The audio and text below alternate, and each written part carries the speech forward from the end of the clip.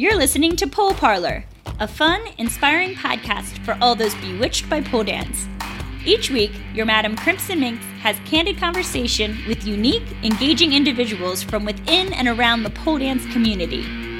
Pole Parlor is passionate about preaching creativity, soulful sensuality, and empowerment through pole dance. You know how we do. Welcome everyone to Pole Parlor. This is episode 19, Amy Guion. I'm your host, Crimson Minx. On this episode, we have Amy Guion. Amy is a full-time pole professional as boss babe at Pole Sport Organization and also teaching her Bendability Fitness program. On this episode, we talk about her history as a pole teacher, studio manager, competitor, and world traveler, what inspired her to start one of the world's largest pole competition organizations, the challenges and evolution of Pole Sport Organization, as well as the positive response to her recent announcement of the addition of an exotic dance category. And don't forget to head over to the blog at poleparlor.com to check out Amy's post-podcast interview. And while you're there, check out the new merch up on the Pole Parlor shop. So now, let's bring on Amy.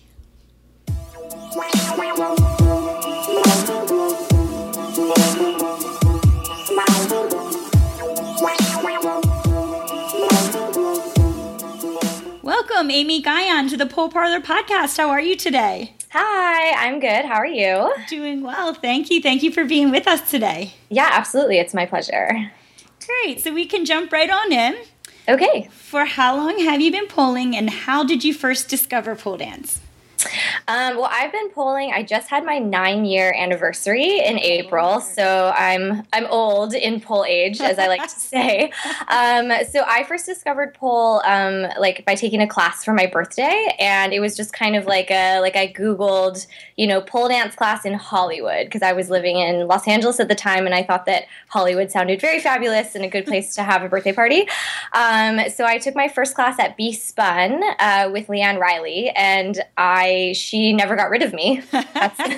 So I've been at her studio ever since, and just keep falling more and more in love with it.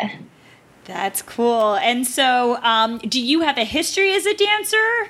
Mm-hmm. Yeah, so I grew up doing ballet. I'm originally from Seattle, so my parents put me in one of the big ballet schools in Seattle when I was growing up, and then I was super passionate about it. I really loved it. And then when I got to my senior year of high school, I was applying to fine arts programs and different things. And then I ended up hurting my back, which was kind of a bummer.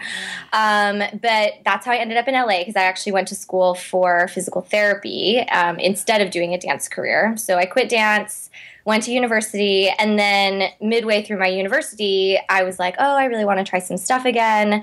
And so I went back to a little bit of ballet, but then mostly found pole and also started doing a little bit of circus at the time. So I guess that's my story. Oh, wow. So you discovered pole dance, but you were still in college. Yeah, I did. I was a sophomore in college. We even had a pole in my dorm room. No way. Yeah, I had a 50 millimeter chrome X pole, because we used to dance on 50s, in my dorm room right next to our dining room table. And so I'd move the table so that I could use the pole. And we definitely got a lot of weird looks from our TAs and other people who lived in the building, but it was worth it. Yeah, I feel like you were probably popular amongst maybe the dudes on campus. That's a new trick. Yeah, there are those girls with the pole in their room. What's happening in there? Yeah, exactly. That's so cool. So then when you finished up college, did you actually work in your field, or did you split time doing pole? Did you see pole being more of a career option at the time, or did you really just love doing it? Well, okay, so two things. Number one, I think was actually the biggest thing, is that I graduated in 2009. So that's basically worst economy ever, right? The crash was in '08, and then '09, none of my friends could get jobs. Everybody was kind of panicking. And I'd already been, kind of helping out at B-Spun, in trade for classes. And so Leanne and her husband were, like looking for a studio manager. And so they were like, look, we can pay you like, a decent salary. And then like you can make up for what we can't pay you in the salary with classes. Mm-hmm. So I was like, oh, well, that sounds like a great deal to me. I get to be still, in fitness and surrounded by people that I already know, that I already enjoy working with. And I can get paid to do that. Like that sounds pretty amazing. And so for physical therapy too, you also have to go to more schooling. So once you leave your university with your bachelor's, then you'd have to go get your doctorate of physical therapy. And I wasn't really that keen on like heading right back to school. So I was like, look, I'll try this job. Sounds like a good deal to me. And then just kept going with it. And that's perfect because when you graduate college, it's not like you exactly have a high standard of living. So no, it's not at all. Oh, now I'm taking this job that's like half paying me in classes and like I have to get rid of the boat, So it's like no, not at all. Not at all. Like and it was like also having a group of people that I was already working with, at the studio. It was such like a great built-in like social network. Mm-hmm. So I know that's another thing that a lot of my university friends felt is when they left university and moved back to where they were from, or even, moved out into the larger LA community, they were like, well, we don't really know anyone here. And so for me, it was so natural. It was like, oh no, like I have all these friends already who do pole and who are amazing. And so like, I'm going to move up to, the Hollywood area and hang out with them. So it was really, really an amazing experience. Yeah, and pole is such a community. It really is like a tribe, a community. So to fall into that, I feel like so many people, that's what keeps people poling is just the fact that they make so many friends and feel part of something. So yeah, absolutely. I never thought about that from a job perspective though. So that's pretty cool to think about. Thanks. Yeah. And so what was the evolution next? So did you start teaching, competing, performing? What were like your entry points? The next steps. Yeah. So let's see. So I was a student first, which you should always be a student. And then I was a teacher. We had Brian Wolf on actually a few podcasts ago, and he admitted that he actually did his classes around his pole. So I'm glad we have you on as another voice of. I got credit for my university classes, actually. So I'm going to take that step further. Oh, and so like we had to do like internships like at a fitness facility or a physical therapy facility. And I was like, well, I'm already working at this pole dancing place. Like, can't that count? And they were like, yeah, sure, it can count. So like Leanne's like signing my papers like, oh yeah, you get college credit for this. Oh, see, you integrated it. That's perfect. I did. We did. Okay, cool. So I was a student and then a teacher. Then I became the studio manager. And then at that point, I started competing, or that's when sort of the first competitions popped up. And I remember like the first competition, not the one I did, but the one that Alethea Austin did in 2009. She did the first USPDF. And she was like, I'm going to New York for a competition. And we were all like, why would you do that? Like, obviously like being like, oh, okay, that sounds really cool. And like, we want to support you, but like competition? Like, what? Like, that's different, or that's not something that we do. And, as the competitions kind of got bigger and bigger, like I also started getting into them. And, B-Spun was very supportive of me using their space and training, and like all the teachers would always, come by to rehearsals, or Leanne would help us out, with training or with combos and stuff. And then from there, I did pretty well. I competed for about 4 years. And, so I ended up going like on tour after that. So I did a little bit, in the US, like just teaching like workshops and stuff. And then I started going international and did that for about 2 years. And then from there, I started Pole Sport Organization with a partner. And then now I've just been doing PSO, I guess, for the last 5 years. Wow. Thank you for laying that timeline out for us. That's crazy. So yeah, you really... everything. Yeah, you've like touched everything. So yeah, those who don't know, Alethea Austin also went to B-Spun, and that's where... Amy was talking about that when Alethea first started competing. And so you're saying like back in 2009, I guess you were giving that timeline. There weren't really competitions around. No, I mean, that was the first one, the U.S. Pole Dance Federation. So, they started something, and, they were that dominant competition series for a while. Wow. Wow. To like see that. And so what was your thought? You were thinking like you must have seen a lot of potential with this because, Amy started Pole Sport Organization, which is grown to be such a huge organization and has competitions all around, is it the country?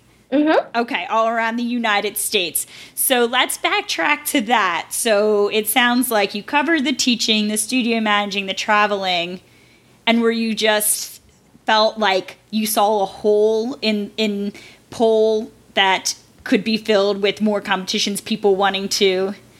Yeah, well, I think that like it came from two things. I think number one, it came from the fact that I was doing competitions and I didn't really feel like the organization was really catering to the competitors. Okay. So like the organizations, and not all of them. So I'm not trying to say that they were all bad. But you know, some of them just didn't communicate well. So you'd like send emails and be like, hey, I have a question about rules or about the setup or something. And no one would ever get back to you. Or, you know, you'd show up and the setup would be, you know, 100% different than what they said it was going to be. So like maybe your spin pole and your static pole were like reversed.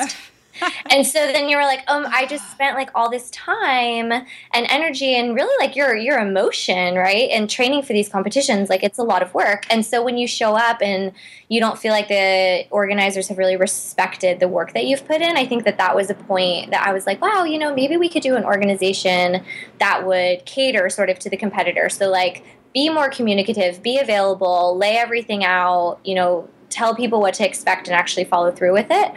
And then, yeah, the second part was, so when I was competing, it was all submission-based video. So you'd have to like send in a video and then the organizers would say like, okay, so these, you know, 14 girls get to compete. And so I was very, you know, fortunate to be chosen, you know, for most of these events. And so I could do, you know, 4, 5, 6 events a year if I wanted to. But for, you know, a lot of my other friends, like I even had friends that I thought were better than I was, and they would submit videos and they would never get in.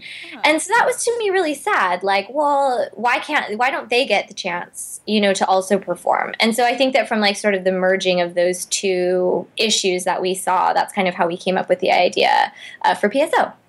Cool. So for those who don't know, can you just give us an overview of PSO? So like, what is it? How many competitions? What do you need to qualify to be in it? So yeah, definitely. Okay, so we are probably at this point the world's largest professional and amateur competition. So we put about 2,000 competitors through our system every year, which is pretty awesome.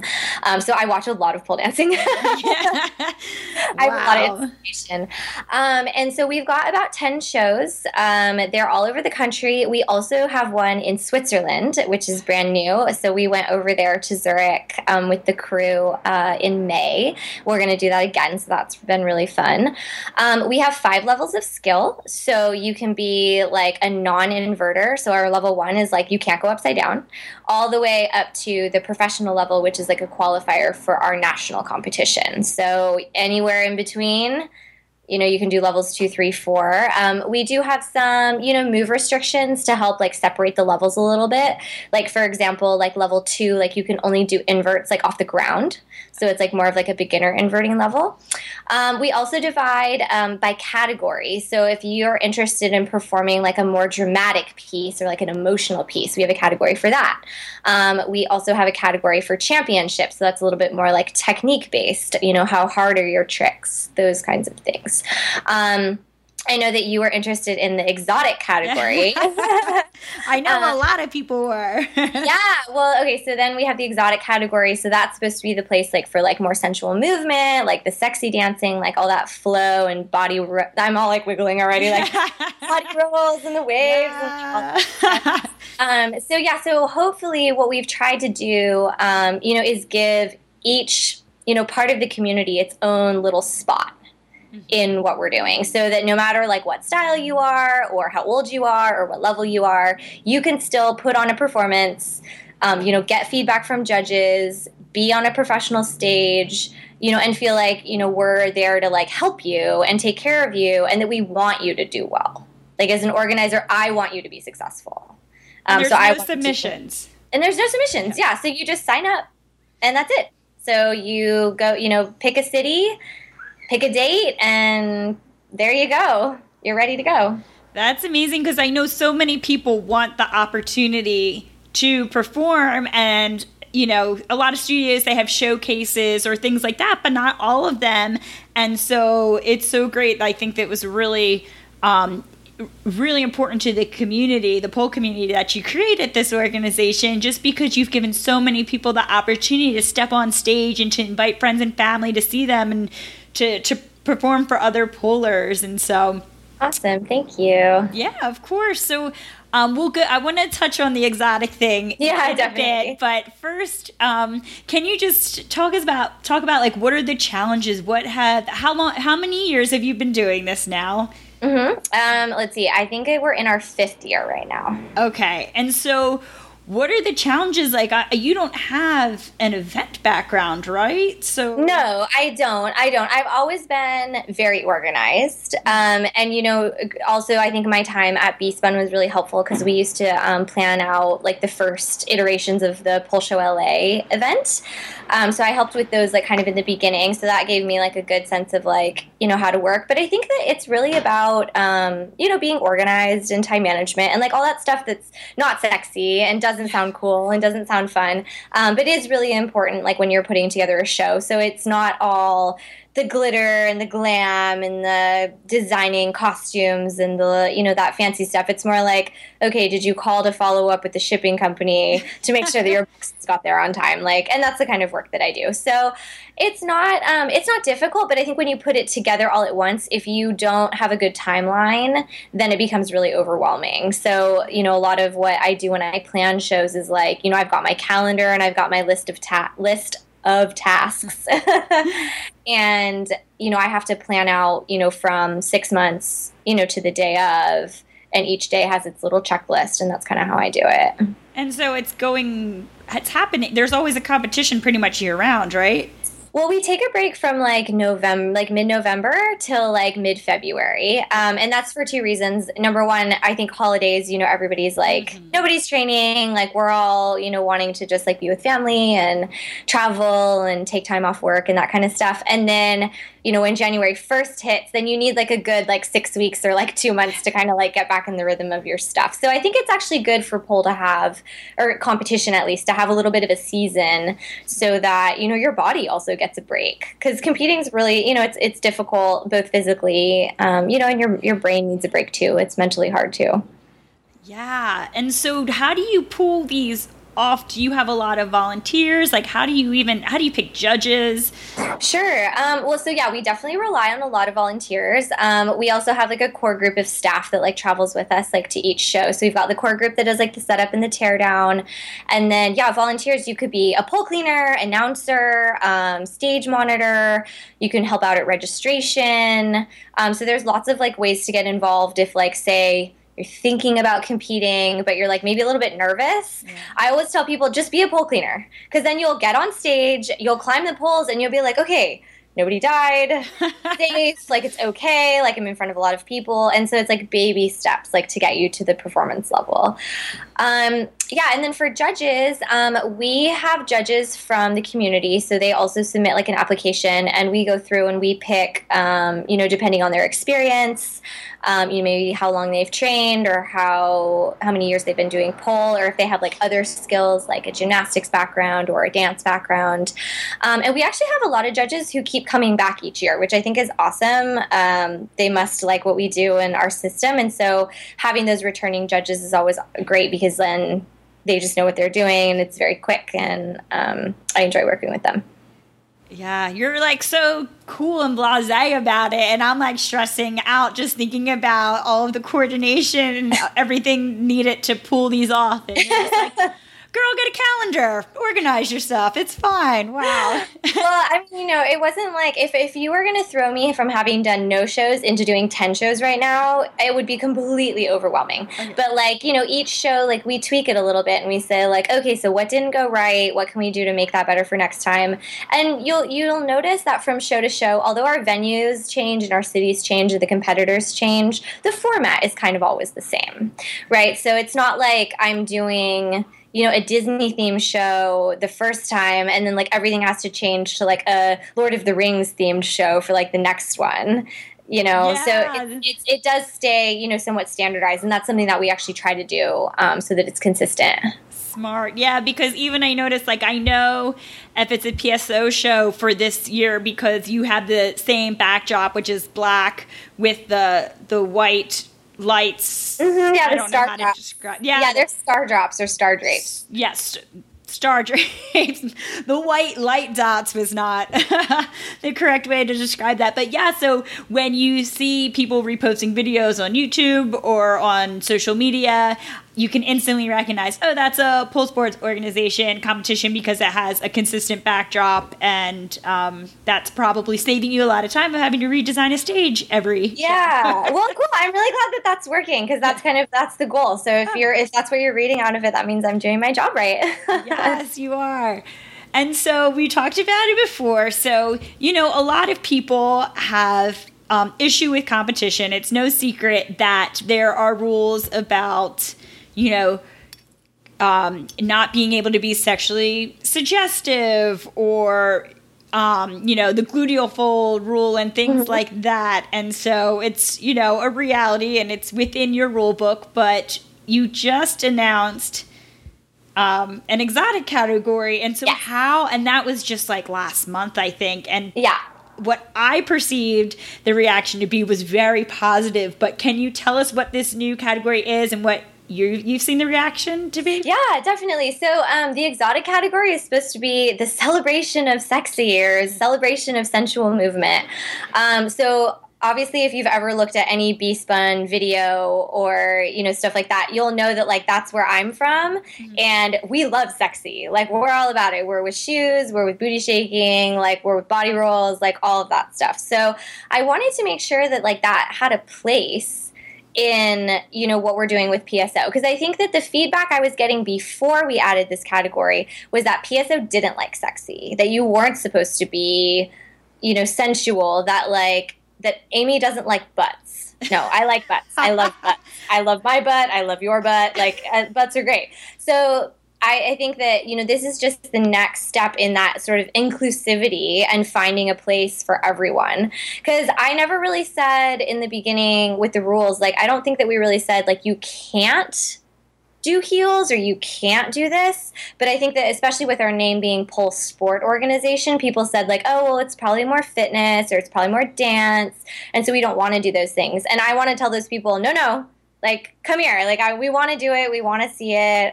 We want to see what you're going to bring. We want to give you an opportunity also. So, we'll just make your own category. And the other person that works a lot in our organization is Iris Sparrow.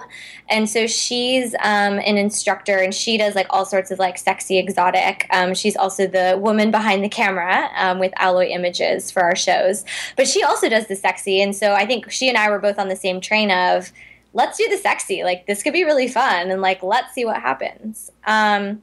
And also, I don't know if I'm going to say it today, but you should look for our newsletter coming on July 6th because we might be saying a little something about that gluteal fold rule that everyone might be real interested in, especially if you're competing in exotic. Oh, that's great. Yeah, I know a lot of people they don't embrace that rule because... Hey, it's okay. You can say it. We take feedback, all feedback. But yeah, like you started the organization based on what historically the rules were in other competitions, and I'm assuming you didn't start everything from scratch, so it is just like a natural evolution. It is what it is. So, but it's so cool to hear that you're like receptive to feedback and evolving everything. Thanks. Well, I think it's also like a testament to like how the sort of like not our community, but how the general world is starting to perceive pole. Because back when we were, first starting PSO, like in 2012, it was like, well,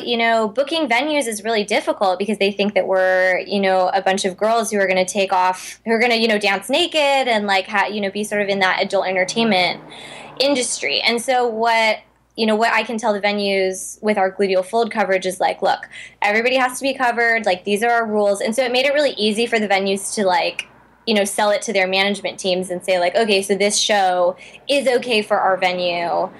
Because of the coverage rules. But now that now that we've been at our venues for a few years, I think they see what we're doing. They see that it's, not taking your clothes off. And so they're like, oh, okay, like, we're not so strict anymore. We're not really going to hound you about it anymore. And so that's also like kind of given us the freedom to take this next step of, being a little bit looser with that rule.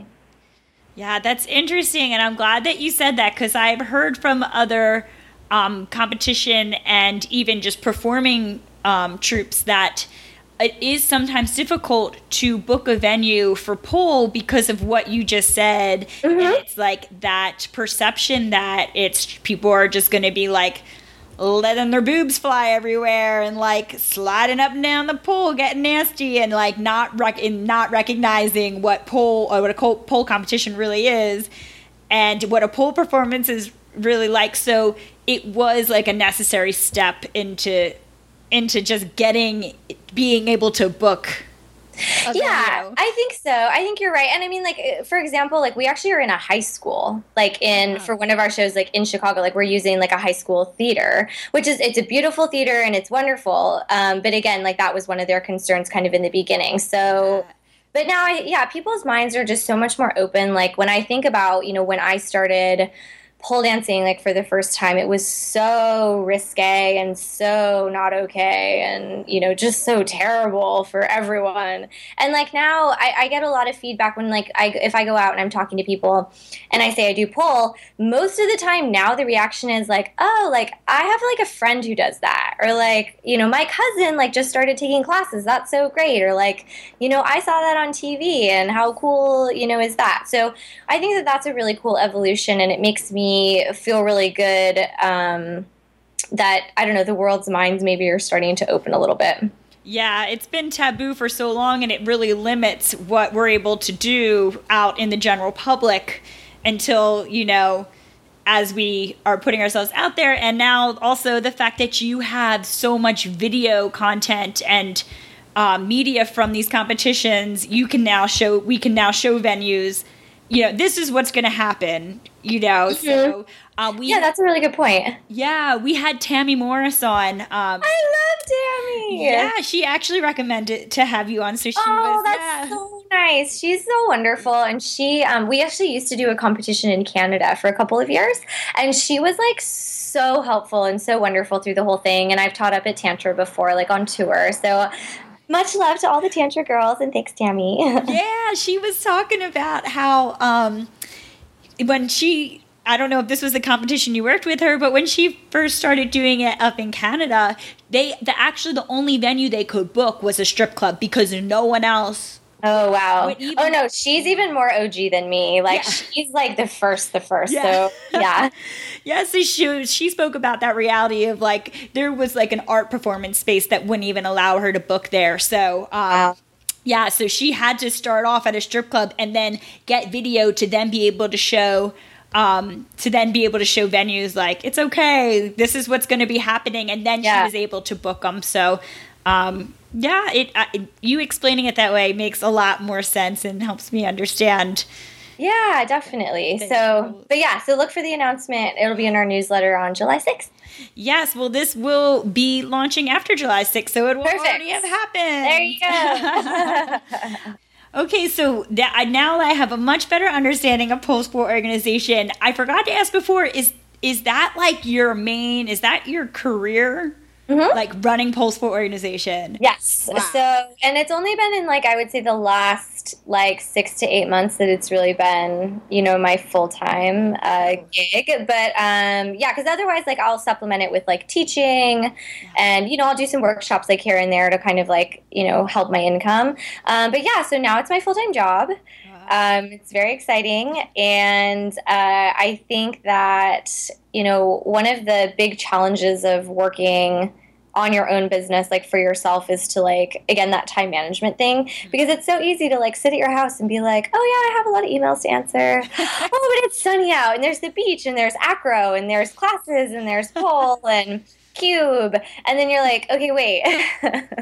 Like, no, calm down. Get back to business. Get back to business. But yeah, I mean, it's been pretty cool and pretty fulfilling. I really also appreciate that now I've traveled a lot. I've been very fortunate to do a lot of touring in the past. And so I've seen a lot of countries. I've met a lot of amazing people, but I always traveled alone. So I never traveled with other people. Like, it was always like, you go by yourself, you go to one studio, they drop you off at the airport, you get picked up by another studio.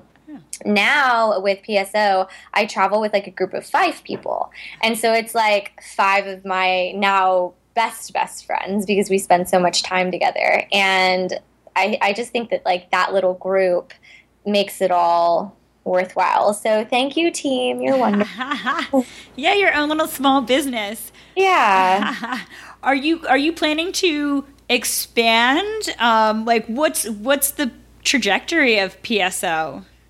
Well, we really enjoyed what we did in Switzerland. Okay. So I think that maybe adding some more internationals would be really fun. I think that it's always, the girl who is helping us in Switzerland, her name's Marion Kessler with Gravity Arts. Okay. And her boyfriend, Sam Fisher, who's amazing. And they're both really wonderful and very organized and just the kind of people that we would want, to be partners with. So, when I go to other countries, like I always have to look like, can I find that kind of partnership, somebody that we enjoy working with that really, upholds the standard of PSO.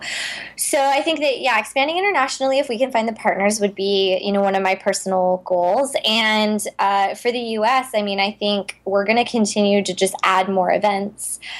We sell out for competitor spots like almost every show, and we've got, 15 to 90 person wait lists at every show. So it's like a whole bunch of people that I have to turn away and say like, sorry guys, like I can't, we can't have you compete or we can't have you perform.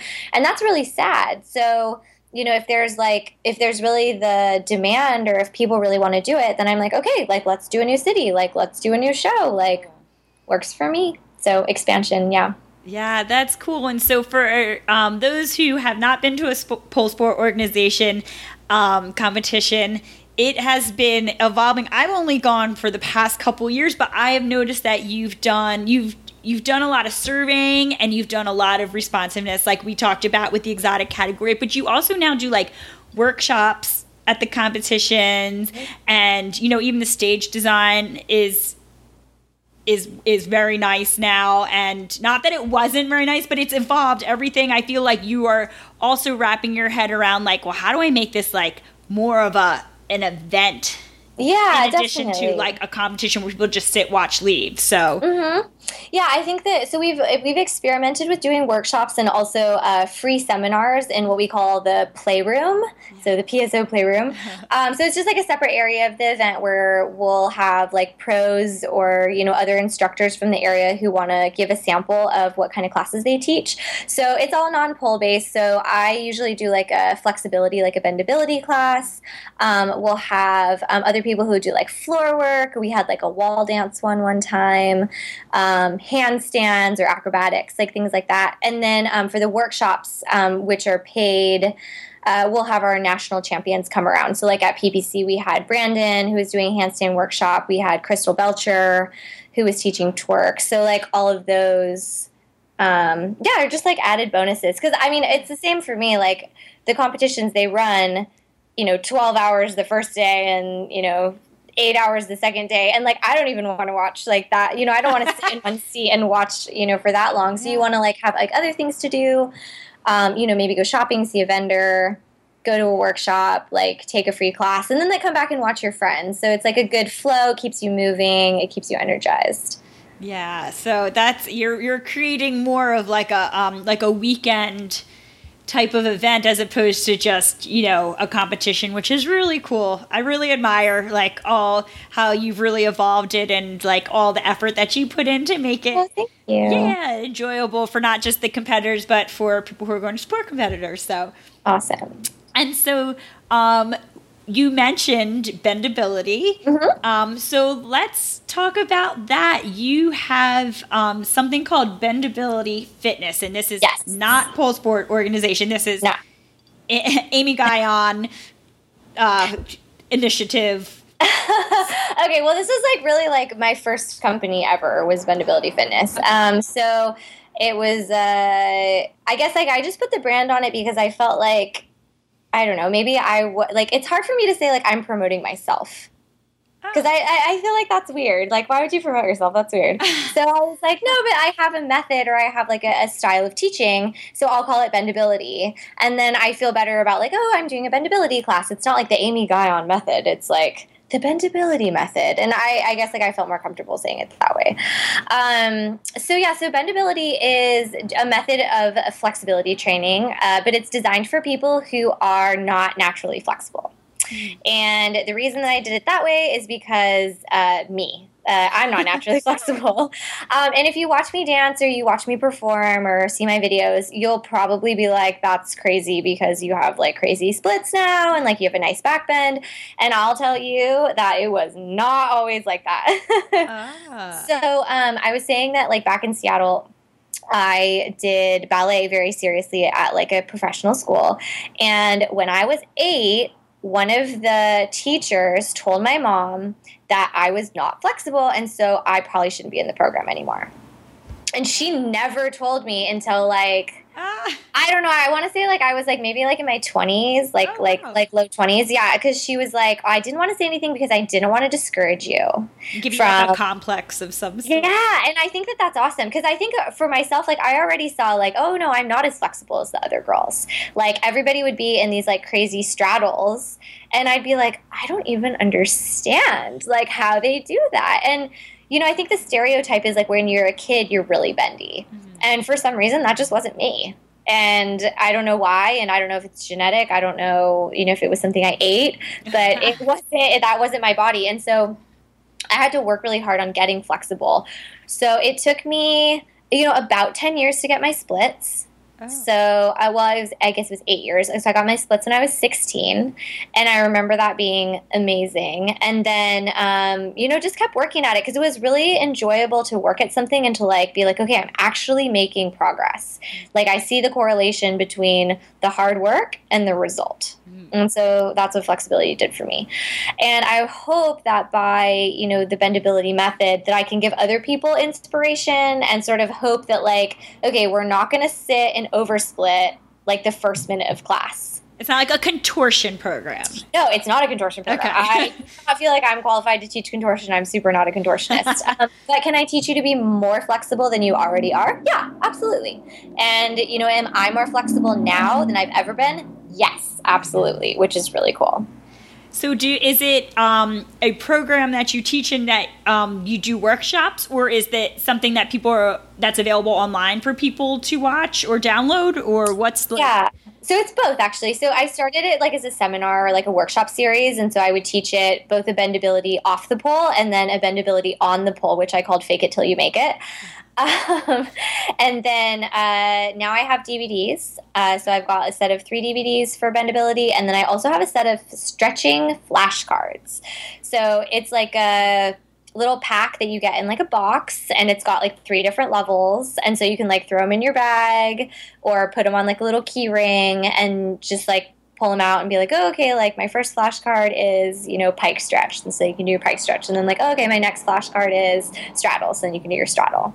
So it's just like a fun training tool. That's super cute. You can just like bring it to the park and see what pops up. Sure, yeah, you can shuffle them and, you know, draw a card, and there you go. You have to do the stretch. Like every night before bed, pull a card and do that stretch. Yeah, totally. Play a little game. That's really fun. Okay, so Bendability is like your program. It's kind of like how like Lux ATL has Stripcraft, you know. Yeah, exactly. Okay. Exactly. Which, let me tell you, I totally want to take that class. So Lux, you better come back to LA.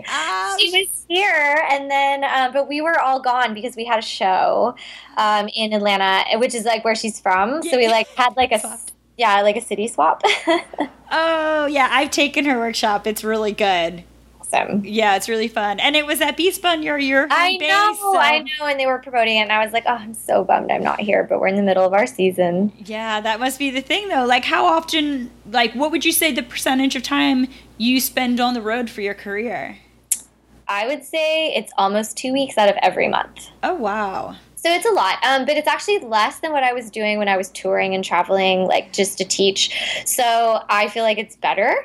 And I also feel like now that we've kind of like gotten in the rhythm, it's like not so stressful. Okay. Because like you're like, okay, I know what's gonna happen. I have my TSA pre-check. I know if I get to the airport, at this time, like I'll be fine.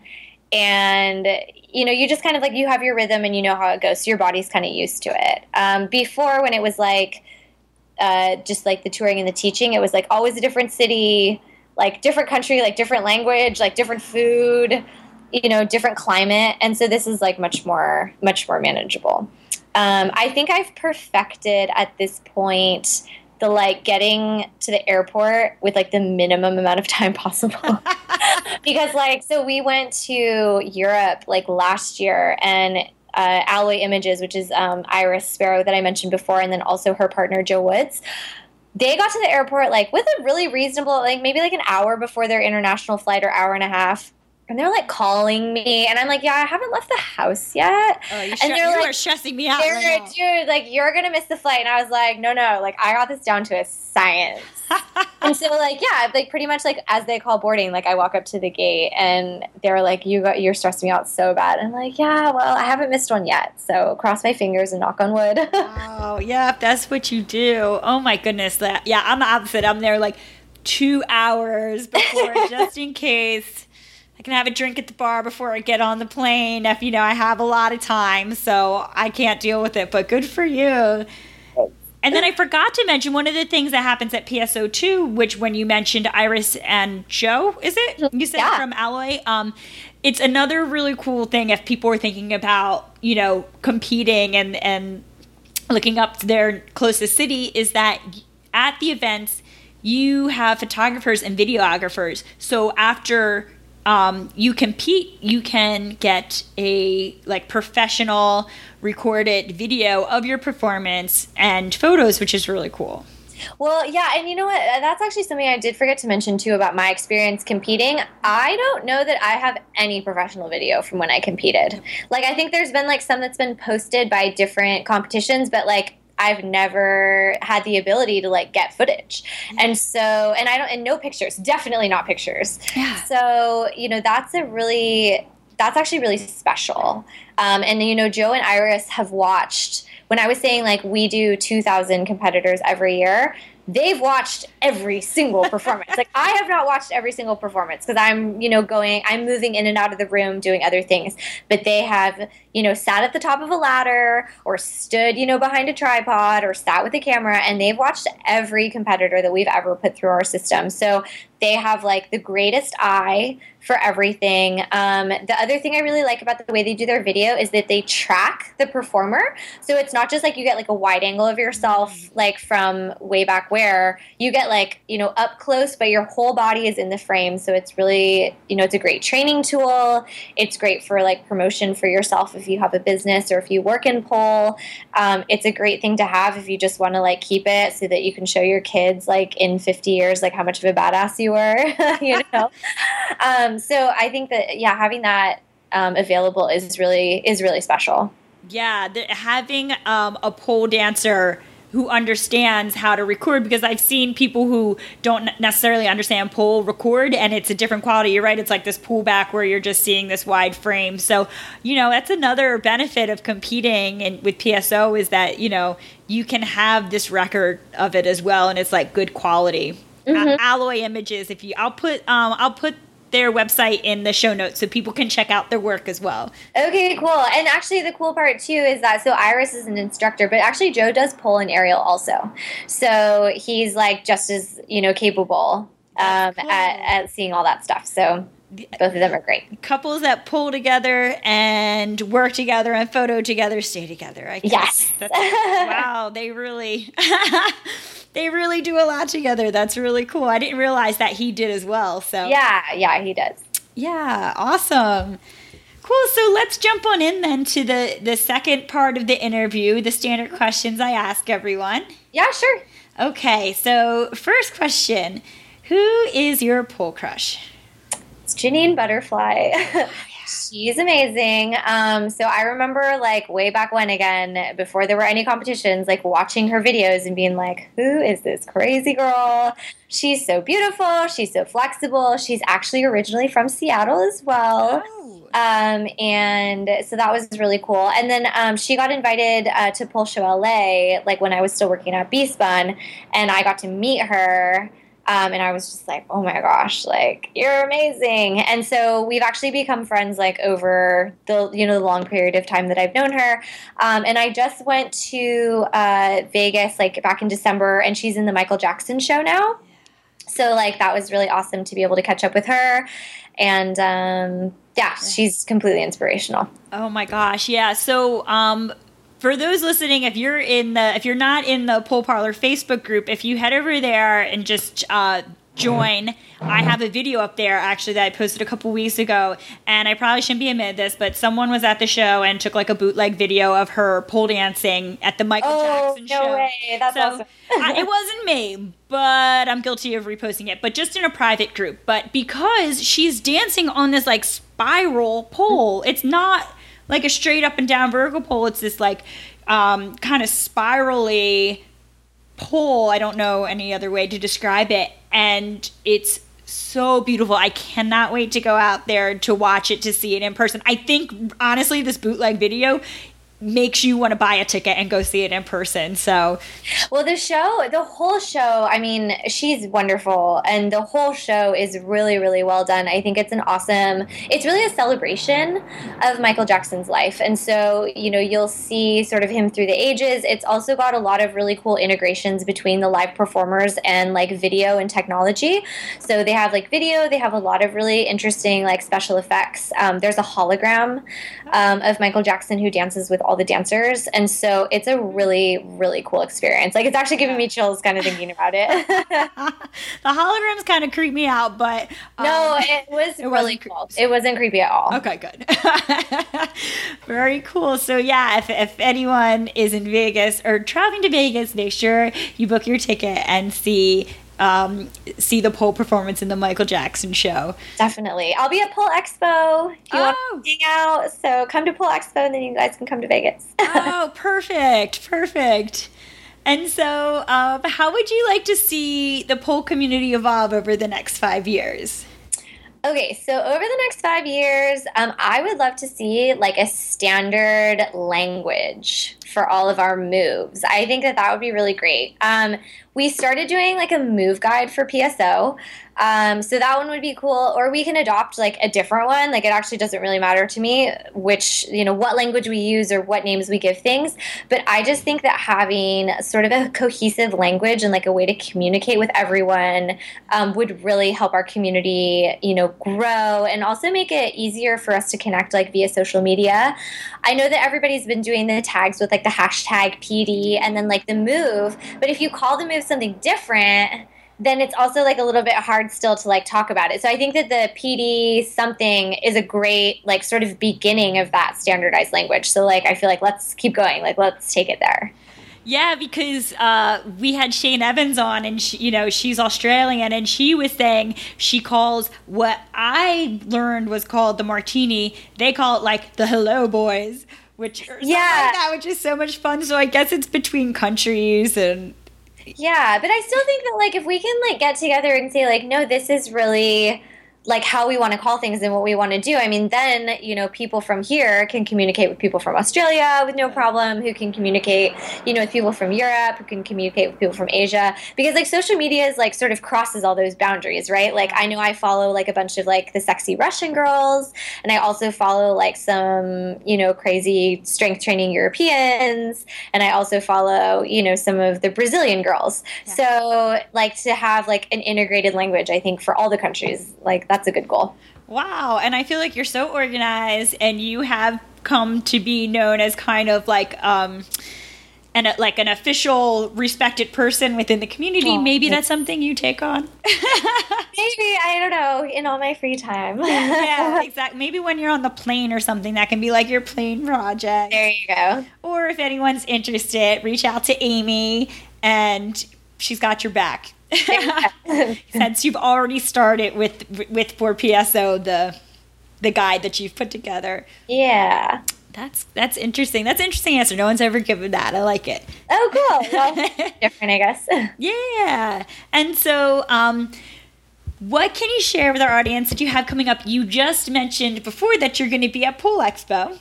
Yes, we're going to be at Pole Expo. But before Pole Expo, PSO has our national competition. So we've got that in Seattle, which is August 12th through the 14th. And then we're also going to be running, probably by the time this video comes out, a big Facebook contest. We're going to be giving away airfare, hotel stays, and a bunch of prizes to a special pro finalist, as well as a bunch of like swag and gifts from a lot of the other major pole brands to those who vote in our contest. So if you're interested in getting some free tickets or a bunch of swag, check out our social media at Pole Sport Organization on Facebook. Very cool. And then what are you going to be doing so Pole Expo is in Vegas, which we touched on before. That's like the second weekend of September. What are you going to be doing there? I'm doing a bunch of stuff. So I'm teaching a bendability free workshop. So it'll be like 30 minutes on the main stage if you want to do that. I always joke with Fanya that she puts me at like 9:30 in the morning, like on Sundays. And I'm like, come on, Fanya, please next year give me a spot in the afternoon so I can sleep.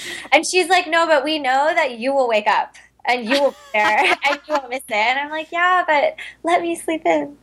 So I'm doing bendability. I'm going to do also a little seminar about PSO, about our judging system. So if you have questions about the way that we evaluate performances, then I'll talk about that.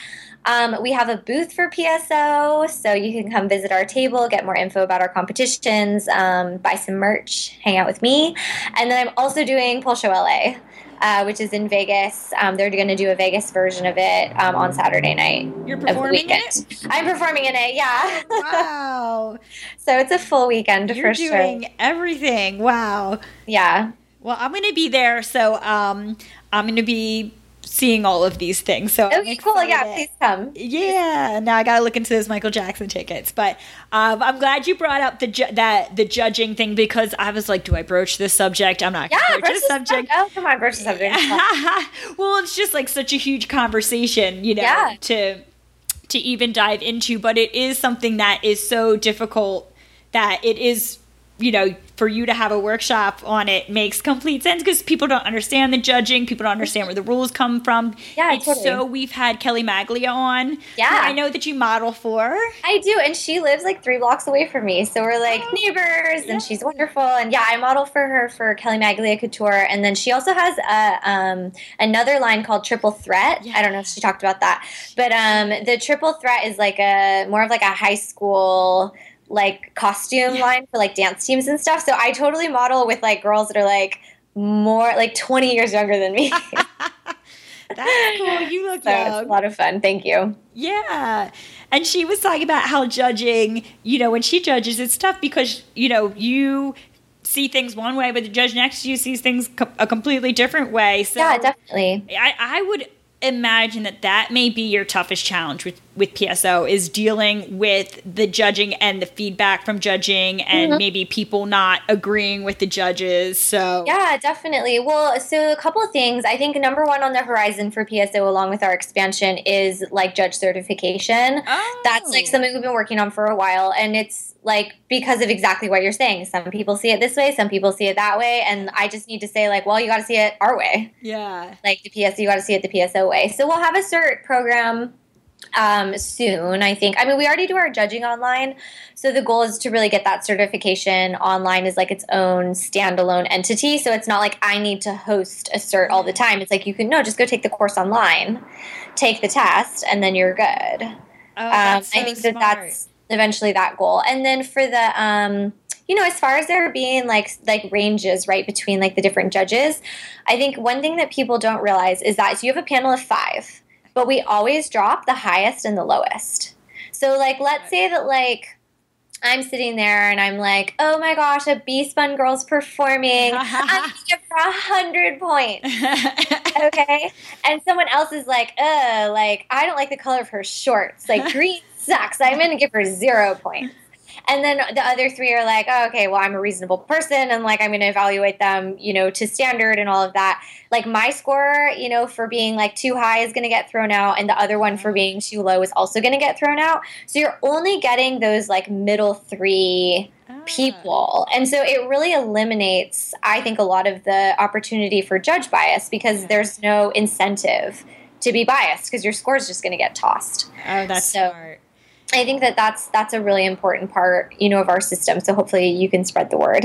Yeah, so know that. And you can't like infiltrate thinking that you're I'm gonna be the judge for this person. And I think most people hold themselves to moral standards. Like I know of judges that had to remove themselves from certain competitions that they were supposed to be judging because they knew the person, they had the person as a student, they didn't feel comfortable. So I think most people have like a moral high ground where they know that, they can't do that. So yeah, they shouldn't do that. Well, and I do think that, like, all of our judges also judge all the different categories. So it's like we've got, like, different elements. So there's, like, artistic points that you have to judge on. Then there's, like, technical points. And so all of our judges judge all of the categories rather than dividing it like, you're only responsible for technical, you're only responsible for artistic, because then you can't really do that dropping of the highs and the lows anymore. You have to, like, keep all the scores. So this more integrated approach, I think, is less biased and is better. Yeah, good system. And I think having the online course is going to have people understand the rules more and to know what their points should be based on. So, again, another way that you're evolving that is just making PSO stronger and more beneficial for the competitors. Oh, thank you. We try. So, yeah, and hopefully we are accessible. So, if you guys have comments or concerns, like I try to answer, I personally answer pretty much every email, and, I'm always on Facebook Messenger, so you can hit me up for like, I forgot what the deadline for this is, and I'll write you back, the same day. And so, if you have questions, like I can't fix it until I know it's broken or it's not working or something's wrong. So even if you're like, oh, I don't want to be mean, like, well, don't be mean about it, but tell me, right? Like, you don't have to be a jerk about it, but you can say like, hey, this thing isn't working. Like, can you help me? And most of the time we'll be like, yeah, that sucks. Like, let's fix it. That's awesome. And your website is polesportorganization.com. Okay. Yep.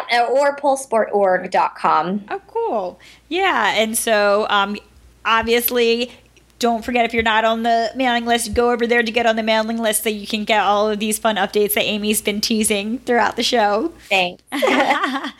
And so before we sign off, can you leave us with an empowering message or quote or anecdote?